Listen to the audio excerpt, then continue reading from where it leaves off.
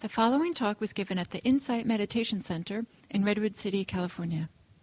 Please visit our website at audiodharma.org. The following talks are offered by the Sati Center for Buddhist Studies. Please visit our website www.sati.org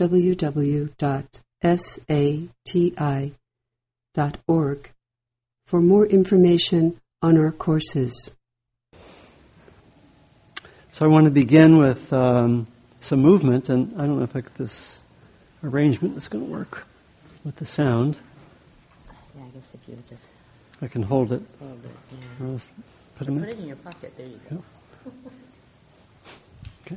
So just want to start, invite everyone to stand up. This is typically the point in the sequence of a day long or a retreat where it's kind of nap time. So we'll just do a little bit of movement, then we'll do some sitting.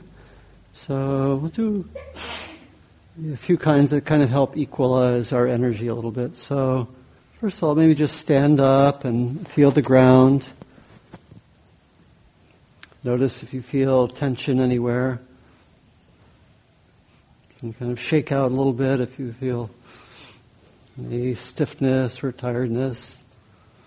And slowly let's raise the arms up. Raise the arms up towards the ceiling. Come up on your toes if it can work for you. And come back down. And slowly let the hands come forward. Kind of drop the neck. And just let yourself go into a hanging position. Let the hands come towards the floor. Many of you know this from yoga. It's also a Tai Chi movement. Not to push too much, just let yourself hang.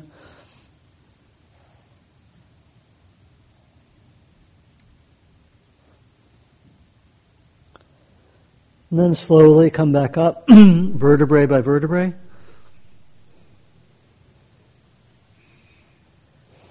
And bring the hands up again towards the ceiling slowly. Again, you can come up on your toes, even arch the back a little bit. Come back down. And again, let the hands move forward towards the floor. Just let your upper body just give way to gravity. Come down into a hanging posture.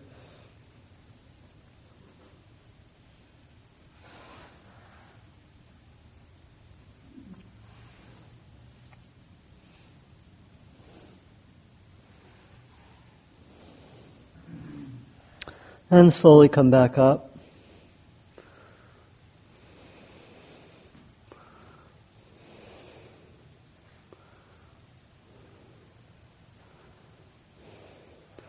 We'll do a very simple Qigong movement that probably some of you know. Just let the hands come out to the side, start coming up, get to the shoulder length, let the palms come up. Breathing in. Reach up, and now come back down. Hands kind of dropping as if coming through water, breathing out. And breathing in, hands come up. Palms towards the ceiling, shoulder width up to the top, and now come back down.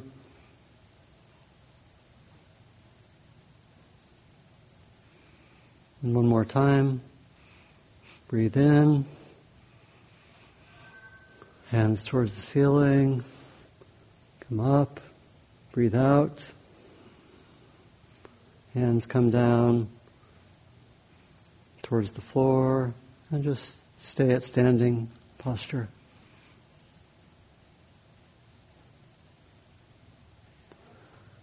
And we'll just finish with the reverse movement, or the complementary movement. Let your hands one on top of each other around your belly area. And breathing in, let your hands come up through the center line of the body, up to the top, and then come back down, breathing out.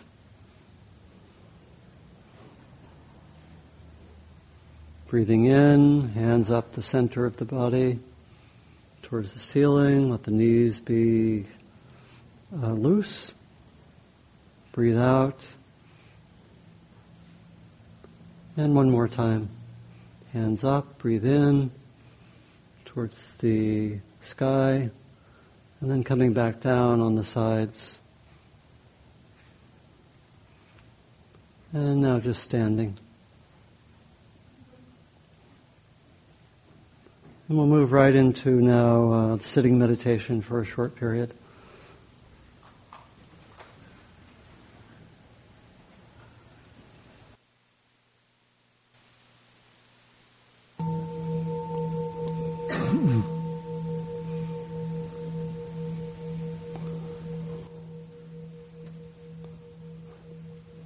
Welcome back. Hope lunch was good. Anyone go to some? I know some of you went to the solar demonstration. Was it tasty? Yeah, very good. So the theme for the next block, again, we'll have a talk, maybe about 25, 30 minutes, and time for discussion, then a walking, and then we'll go to our fourth block. The theme for this block is what does or what might a socially engaged Buddhist path of practice look like? And one way to frame the question is I wanted to invite Kim, who had been talking, I think, over lunch. One way to really ask this question in a focused way. So if you could do that, and it'll be a nice way to start. Okay, so we talked a little bit about, at lunch, about paths that are liberating or not liberating. And we talked about concentration in yoga as well as vipassana practice. And it's generally understood that the Buddha taught that vipassana practice is the liberating path. And so we wanted to know how social engagement or acting in the world, is that liberating in itself? How does it relate? Maybe that's one way to frame the question. Mm-hmm. Is it a supportive practice or is it itself liberating? Mm-hmm. So that can help heighten things. And I'll tell another story that actually is provocative, in the sense of casting doubt on whether there can be liberation in social engagement or in a path of social engagement. So in 1992, I was in Thailand for a period of time, and I was staying at a monastery in northeast Thailand. It was the monastery of Achan Mahabua, who is well known, still alive in his 90s. And what? Is he still alive? No, he just passed. Just. I thought you were saying he was still alive now. Yeah, I was. Yeah, no, I hadn't heard that. Yeah. Thank you. So, but alive until very recently, in his 90s, and I met him. He was, I guess, probably 80 or so, and I stayed at the monastery for a while. I had just come from about 2 weeks of meetings with the International Network of Engaged Buddhists. We had I think 1 week in a center near Bangkok that was kind of they actually call it an ashram, or in the Hindu style, but it was connected with Sulak Sivaraksha, some of you know his name, and people lived there, and we had a week of meetings there, and then we went to I think Chiang Mai, and stayed at a monastery in Chiang Mai. And I was very enthused, had met some great people. I think it was my first time at a meeting of the International Network of Engaged Buddhists, so I was very excited. So I also wanted to do some more traditional practice, so I went up to this monastery in, I think, near Udon Thani, up near Laos. That's where the monastery is. And was very graciously given a cottage to practice in, where I stayed for some time. And every afternoon, there'd be kind of tea, and people would hang out a little bit together and talk. And there weren't that many English speakers, but at that monastery there was actually the most senior Western monk in Thailand was living there, originally from England, named Achan Panawado. He died about 5 or 6 years ago. I think he's probably close to 70 at that time. We talk with him every afternoon. And I think initially I told him about my enthusiasm for socially engaged Buddhism. And he responded like this. He said, social work is all well and good. But if you really want liberation, you have to uproot the kileshas. You have to uproot greed, hatred, and delusion, in other words. And in order to do that, we need the conditions of a monastery. We need the conditions that really support us to be practicing all the time. You go out into the world, it's too distracting. And, you won't really get very far with liberation out there in the world. And I think my response at the time was something like, something like that. I received it as a kind of a challenge, and because I felt committed to exploring this path. But I think it's a very, very rich question, really, in some ways, really, in some sense, proposing to answer Kim's question negatively, that there is no liberation out there in the world. You're just helping people, and maybe it's improved some things, but there's not really a path of liberation. So I intuitively felt that I had a different and more more optimistic view of engaged practice, and so I think that challenge has stayed with me. That provocative question really has stayed with me, because I think it is a very real question as to the depth of practice of those who are out there in the world. I think it's a very real question, as how deep is the practice? How much is there really transformation? Even as we can be helping others. Because the aim of practice is the transformation of suffering. It's the transformation of consciousness. So that question stayed with me, and over the next years, I think a lot of my work, along with others, has been to try to articulate more a path of practice. So I think what I'll do is I'll say a little bit about how that exploration has gone, and then I think I want to have us go into small groups, and then we'll have a little bit of large group time. One of the ways that, and this particularly occurred a lot in the work that we did with the BASE program, starting in 1995, was a kind of laboratory for this, because we worked with 30 training programs, 6-month training programs, and we were trying to make connections between inner and outer. And we're trying to see what worked, what do we need, how do we start to articulate what the elements are of a path of practice. We know, one way to think about it, there are a few different ways to think about it. One way is to think about it is to think about the traditional trainings. The traditional modes of Buddhist training are divided into ethics, meditation, and wisdom. What would the counterparts be? And how could there really be, basically, spiritual depth? That's really what we're talking about. How can there be spiritual depth when we're in the world, and what really supports that kind of path? So we could look, for example, I think some of my initial reflection was to try to say, how do we look at these 3 traditional trainings and develop an expanded sense of ethics one that we talked about before, that would include our actions in the world and let us learn more fully who we are. So for example, we might really look, in terms of ethics, look radically at how much I'm interconnected. And some of the depth dimension, I think, that we get from the engaged practice is partly in disclosing more subtle ways that we're trapped or caught.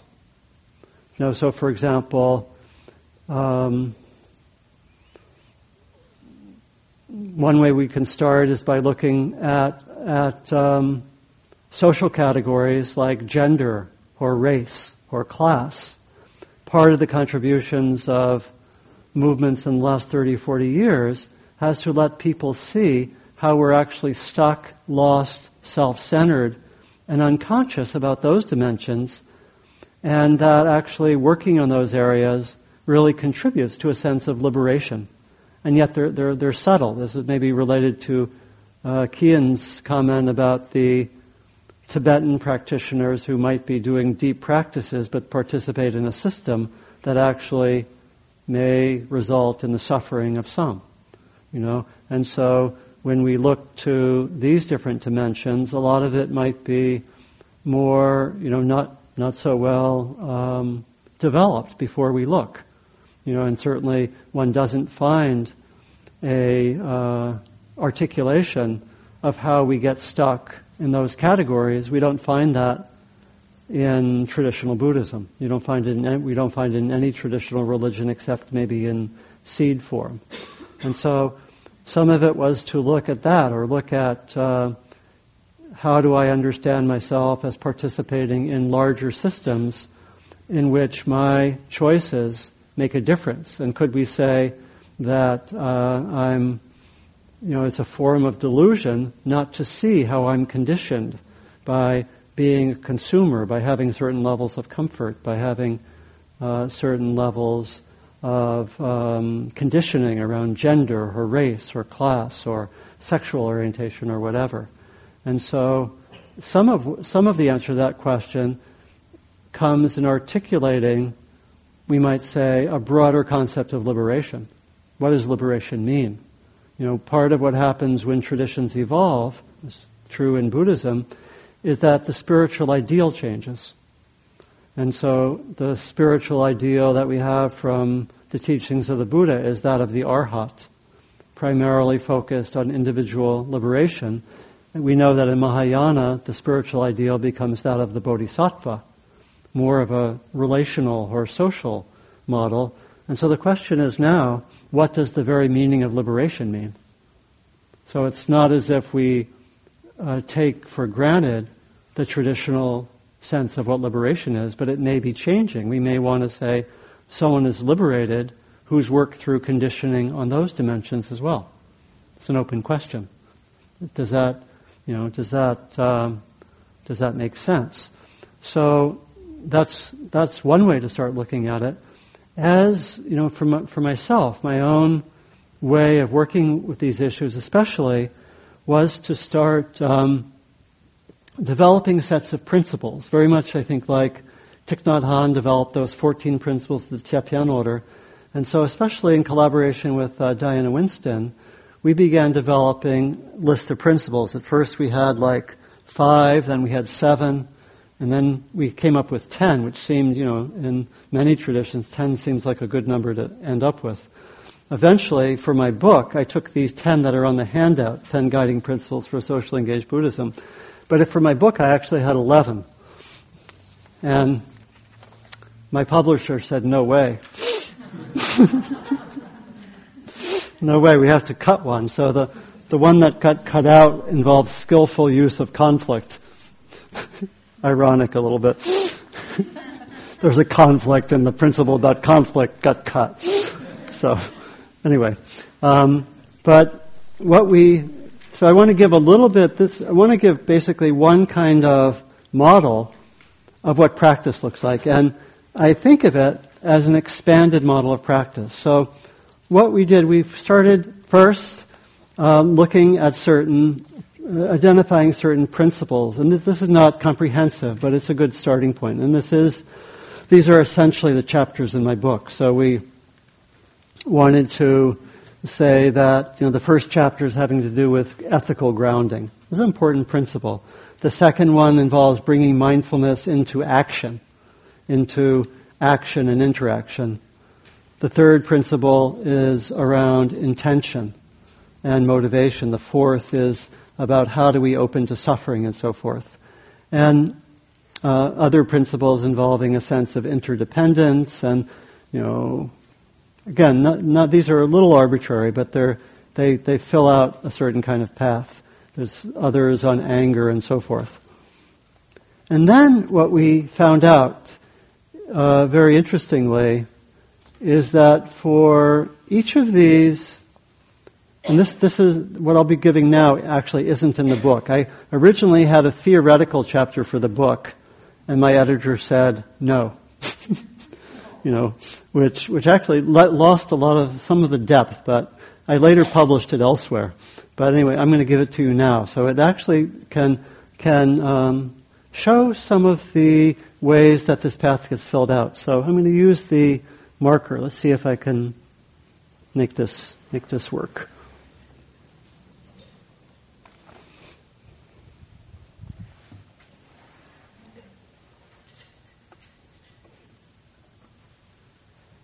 Very good.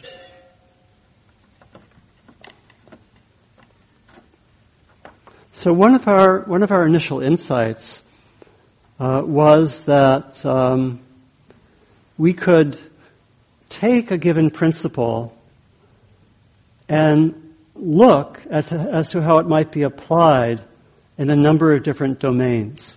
So we could, for example, we could talk about 3 different domains. And I'll just maybe make a division like this into 3 blocks here. And we could talk about what we would call the individual domain. The domain of our own, essentially of our own experience. And a lot of traditional practice primarily focuses on how do we transform our own experience. And we could also start talking about what we called the relational domain.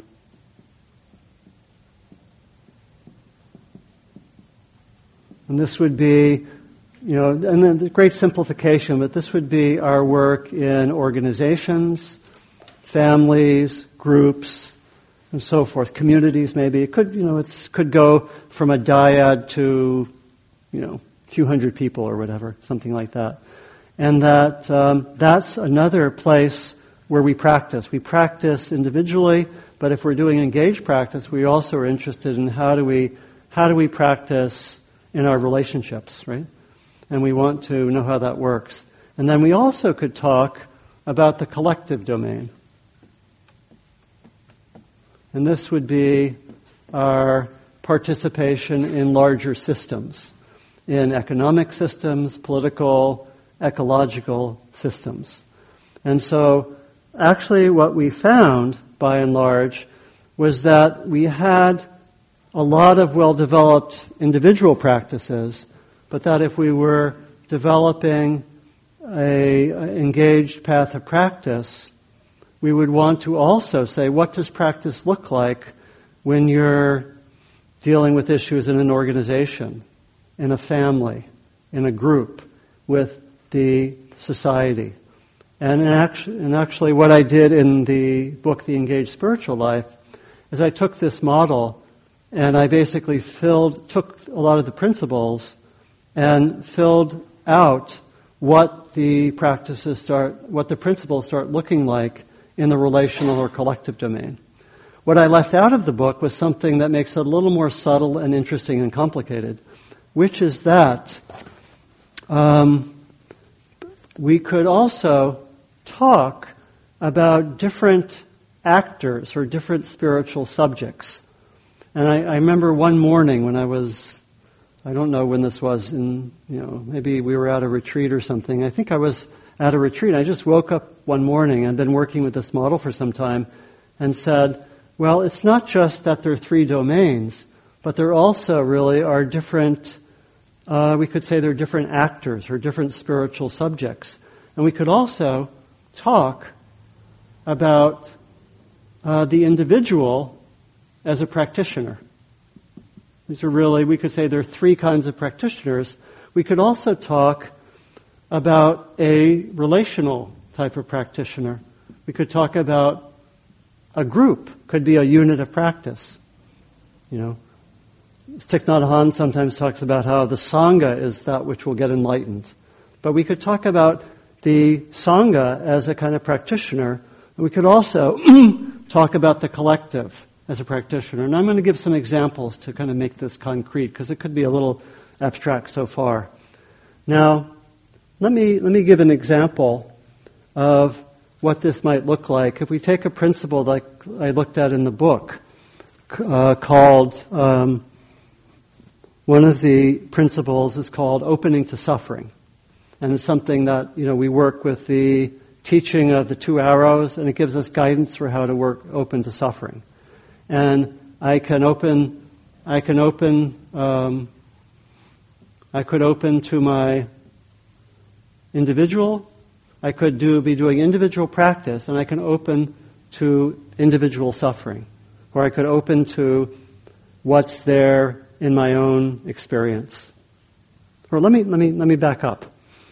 Let me back up a little bit. I think maybe say it a little different way. What we found is that we could kind of map out. We could talk about individual practice that's focused on the individual, on our core nature. And so traditional Vipassana practice, where one does individual practice looking at the nature of the body, the nature of the mind, the nature of emotions, it's kind of like the individual exploring human nature. And I could take that to be the individual looking at individual practice, or the individual nature. Does that make some sense so far? And we could also have a form of practice in which the individual is exploring the relational. I could be, instead of just simply looking at emotions as emotions, I could be looking into my family conditioning. I could be working on how I develop more kindness or love. Metta practice might fit here. It's a kind of practice which relates to others. We could say it's a kind of relational practice, but the individual does it. And I could also talk about an individual practice in which I look into how I've internalized collective dimension. I could do a kind of individual practice in which I try to look at, let's say, my gender conditioning, or my conditioning as a consumer. I could also maybe be in a group and be doing different kinds of practices in a group context, which look into, they could be focusing on some of the individual material, either my individual material or, using the group to support looking into the individual. We could also have a group, let's say, that could look into the relational dynamics within the group. And it could also look into how the group, again, maybe has internalized the collective dimensions in each of us. Then we could also talk about something more collective. And this is getting a little more complicated, but we can think of something like a nonviolent movement. Or, again, the examples that I thought of, we could think of what does it mean to have a collective agent or a collective practitioner dealing with individuals. I was thinking of something like the Truth and Reconciliation Commission in South Africa, which had a collective body essentially bringing people in ways that were personally healing for individuals. That would be an example of something like that. And we could also maybe, again, have a collective way of working with particular groups, maybe to look to help certain groups or to work with certain group issues. And we could also have, as it were, the collective acting on the collective, which would be like a social movement. Maybe a nonviolent movement would be a collective process of dealing with the collective. Now, some of this isn't so well worked out, or it could be a little bit vague, or they're not some. What's interesting is that there are not many examples for most of this. Where does traditional Buddhist practice fall for the most part? Mostly here, in one of the 9 parts of the matrix. That was suddenly quite interesting.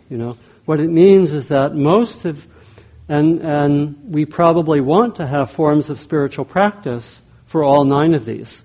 As we have some, people like Gandhi and King talked about social movements as being a kind of spiritual practice within the group. So it became very interesting for me, and Diana, we were thinking, well, what it invites is a tremendous amount of creativity. A lot of this is very undeveloped.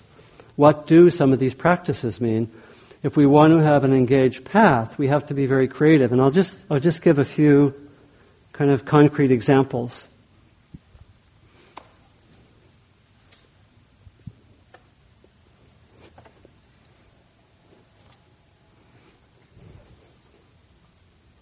So one example, which I've worked a lot with, is speech practice.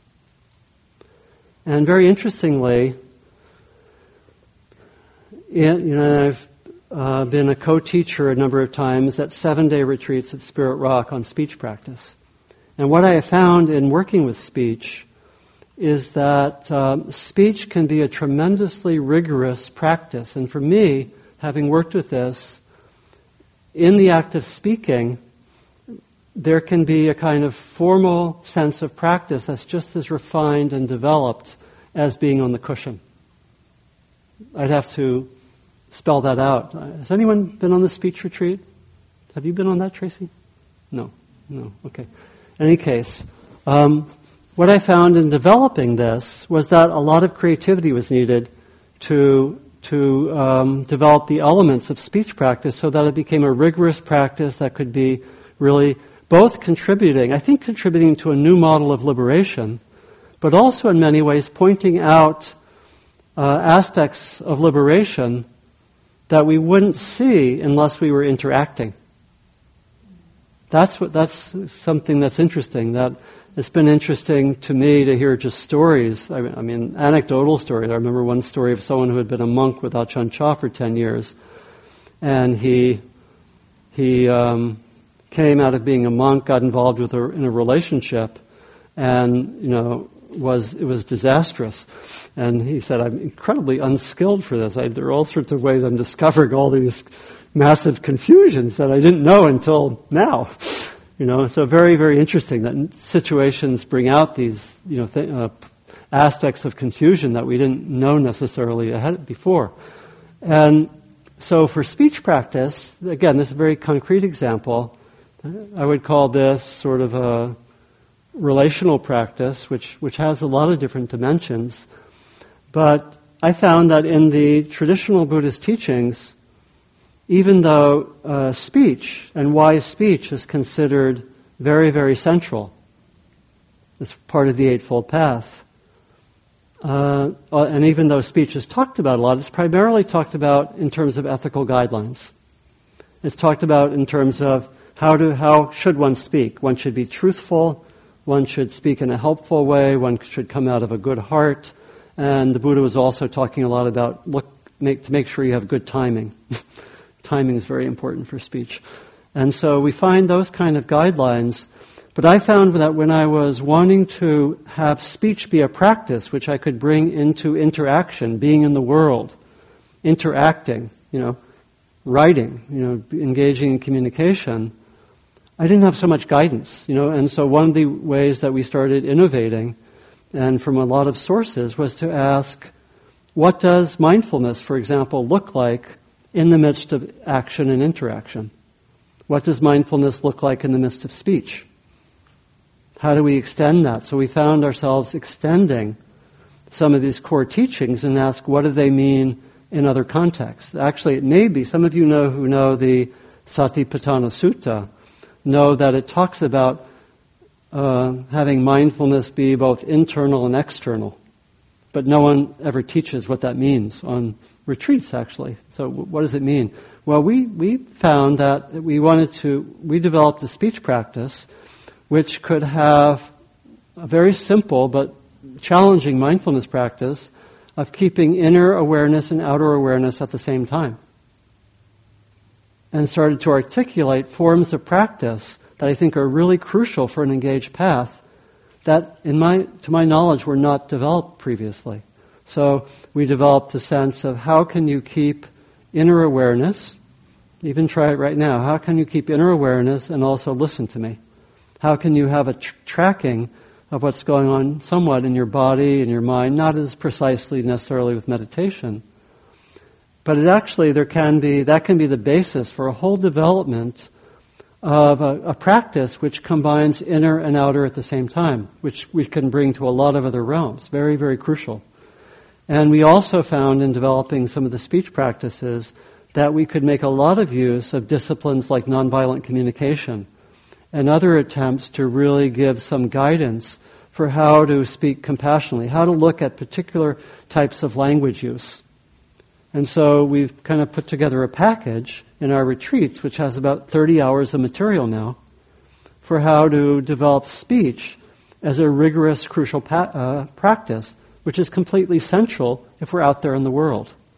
And that practice in that kind of development didn't exist, to my knowledge, previously. So I was thinking that in so many of these areas, we need to develop practices, and again, part of what I did in my book was to try to take all 10 of these principles and say, what do they look like in as individual practices that we do on our own, as relational practices, as collective practices?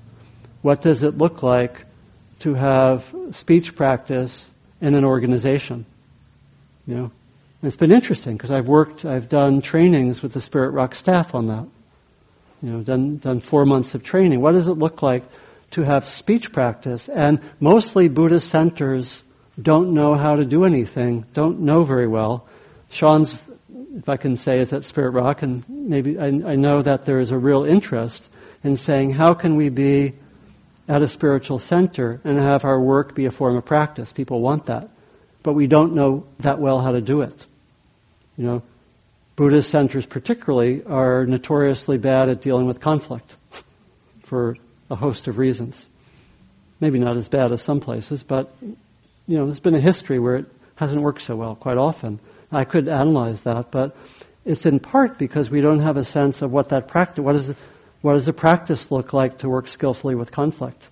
Is that part of the training to be a member of the staff? And so you can see we begin to have a sense of an engaged path, and so some of what it does is it works, I think, on where we're caught in traditional ways, and some of what it does is it starts to open up a broader concept of liberation, I would say, and sort of discloses almost like hidden aspects of bondage, or hidden aspects that 1,000 years ago people weren't so aware of. So I think there's something that's changing. As we talk about an engaged practice path, I think something also is changing in what we might say the spiritual ideal is. What does liberation mean? What does freedom mean? So that's a good place to stop. And so Kim had something. You had something first, and I was going to go to small groups, but maybe it's lively enough just to stay with the large group. I don't want to disrupt any small group work, but I just had a comment when you said a couple of times that you didn't think any of this work had been done before. Yeah. I wanted to ask if you were aware of the work of Gregory Kramer. Yeah. I'm exaggerating a little bit there. He's actually, there was a Buddhist teachers conference in June, and we roomed together. But Gregory has self-consciously tried to develop forms of what he calls relational practice. A little bit different. And we had a nice talk about the complementarity of our work. I think what you can see, who are the people who are doing work on what does intimate relationship mean as practice. Huge area, right? There's a lot that can be said. People are exploring that still at a very early stage in terms of understandings. But I think what this is pointing to me is a sense of the need to help articulate practices in a number of different areas where we don't have it so much now. What does it mean to be part of an organization and have your work be spiritual practice? What concretely does that mean? Some organizations have explored that some, but that's hard. So that starts to mark out some of the elements of an engaged path. But there are so many areas. Again, in the book I had these 10 areas and then tried to spell it out. So it involved a lot that are very traditional that get brought into wider areas. Like, what does mindfulness mean in this context, or this context, or this context? What does wisdom mean? What does it mean? Again, I was saying, what does it mean to see the world in a wise way? This is where I said there's a need for more like a socially engaged understanding of society. So there's a lot that could be provocative or unclear. Would you like to go to small groups for a while? You have a chance to actually talk about things. So let's go into groups of let's have them small, either 3 or 4 people. And let's take about 20 minutes or so in the groups just to see where you want to go with anything that was said or any confusion. Does that feel? How many people would like to go to small groups? How many people would rather have large group discussion? Kind of equal. Let's do it. That's okay. We'll do a formal vote. Now, that was how many people would like to go to small groups? I bet I'm going to have to count. Okay. How many people would like to stay in large group? Are you counting, Lori? No, I think it's kind of equal. I think there were a little more on the small group. Small group, okay. Okay, we'll do both. We'll have small group and then large group. Let's do about 20 minutes in small group, and groups of 4, and see, if each group could explore, and then if someone can be a scribe, and then maybe come up with 1 or 2 points or 1 or 2 questions at the end, that would be great. Okay?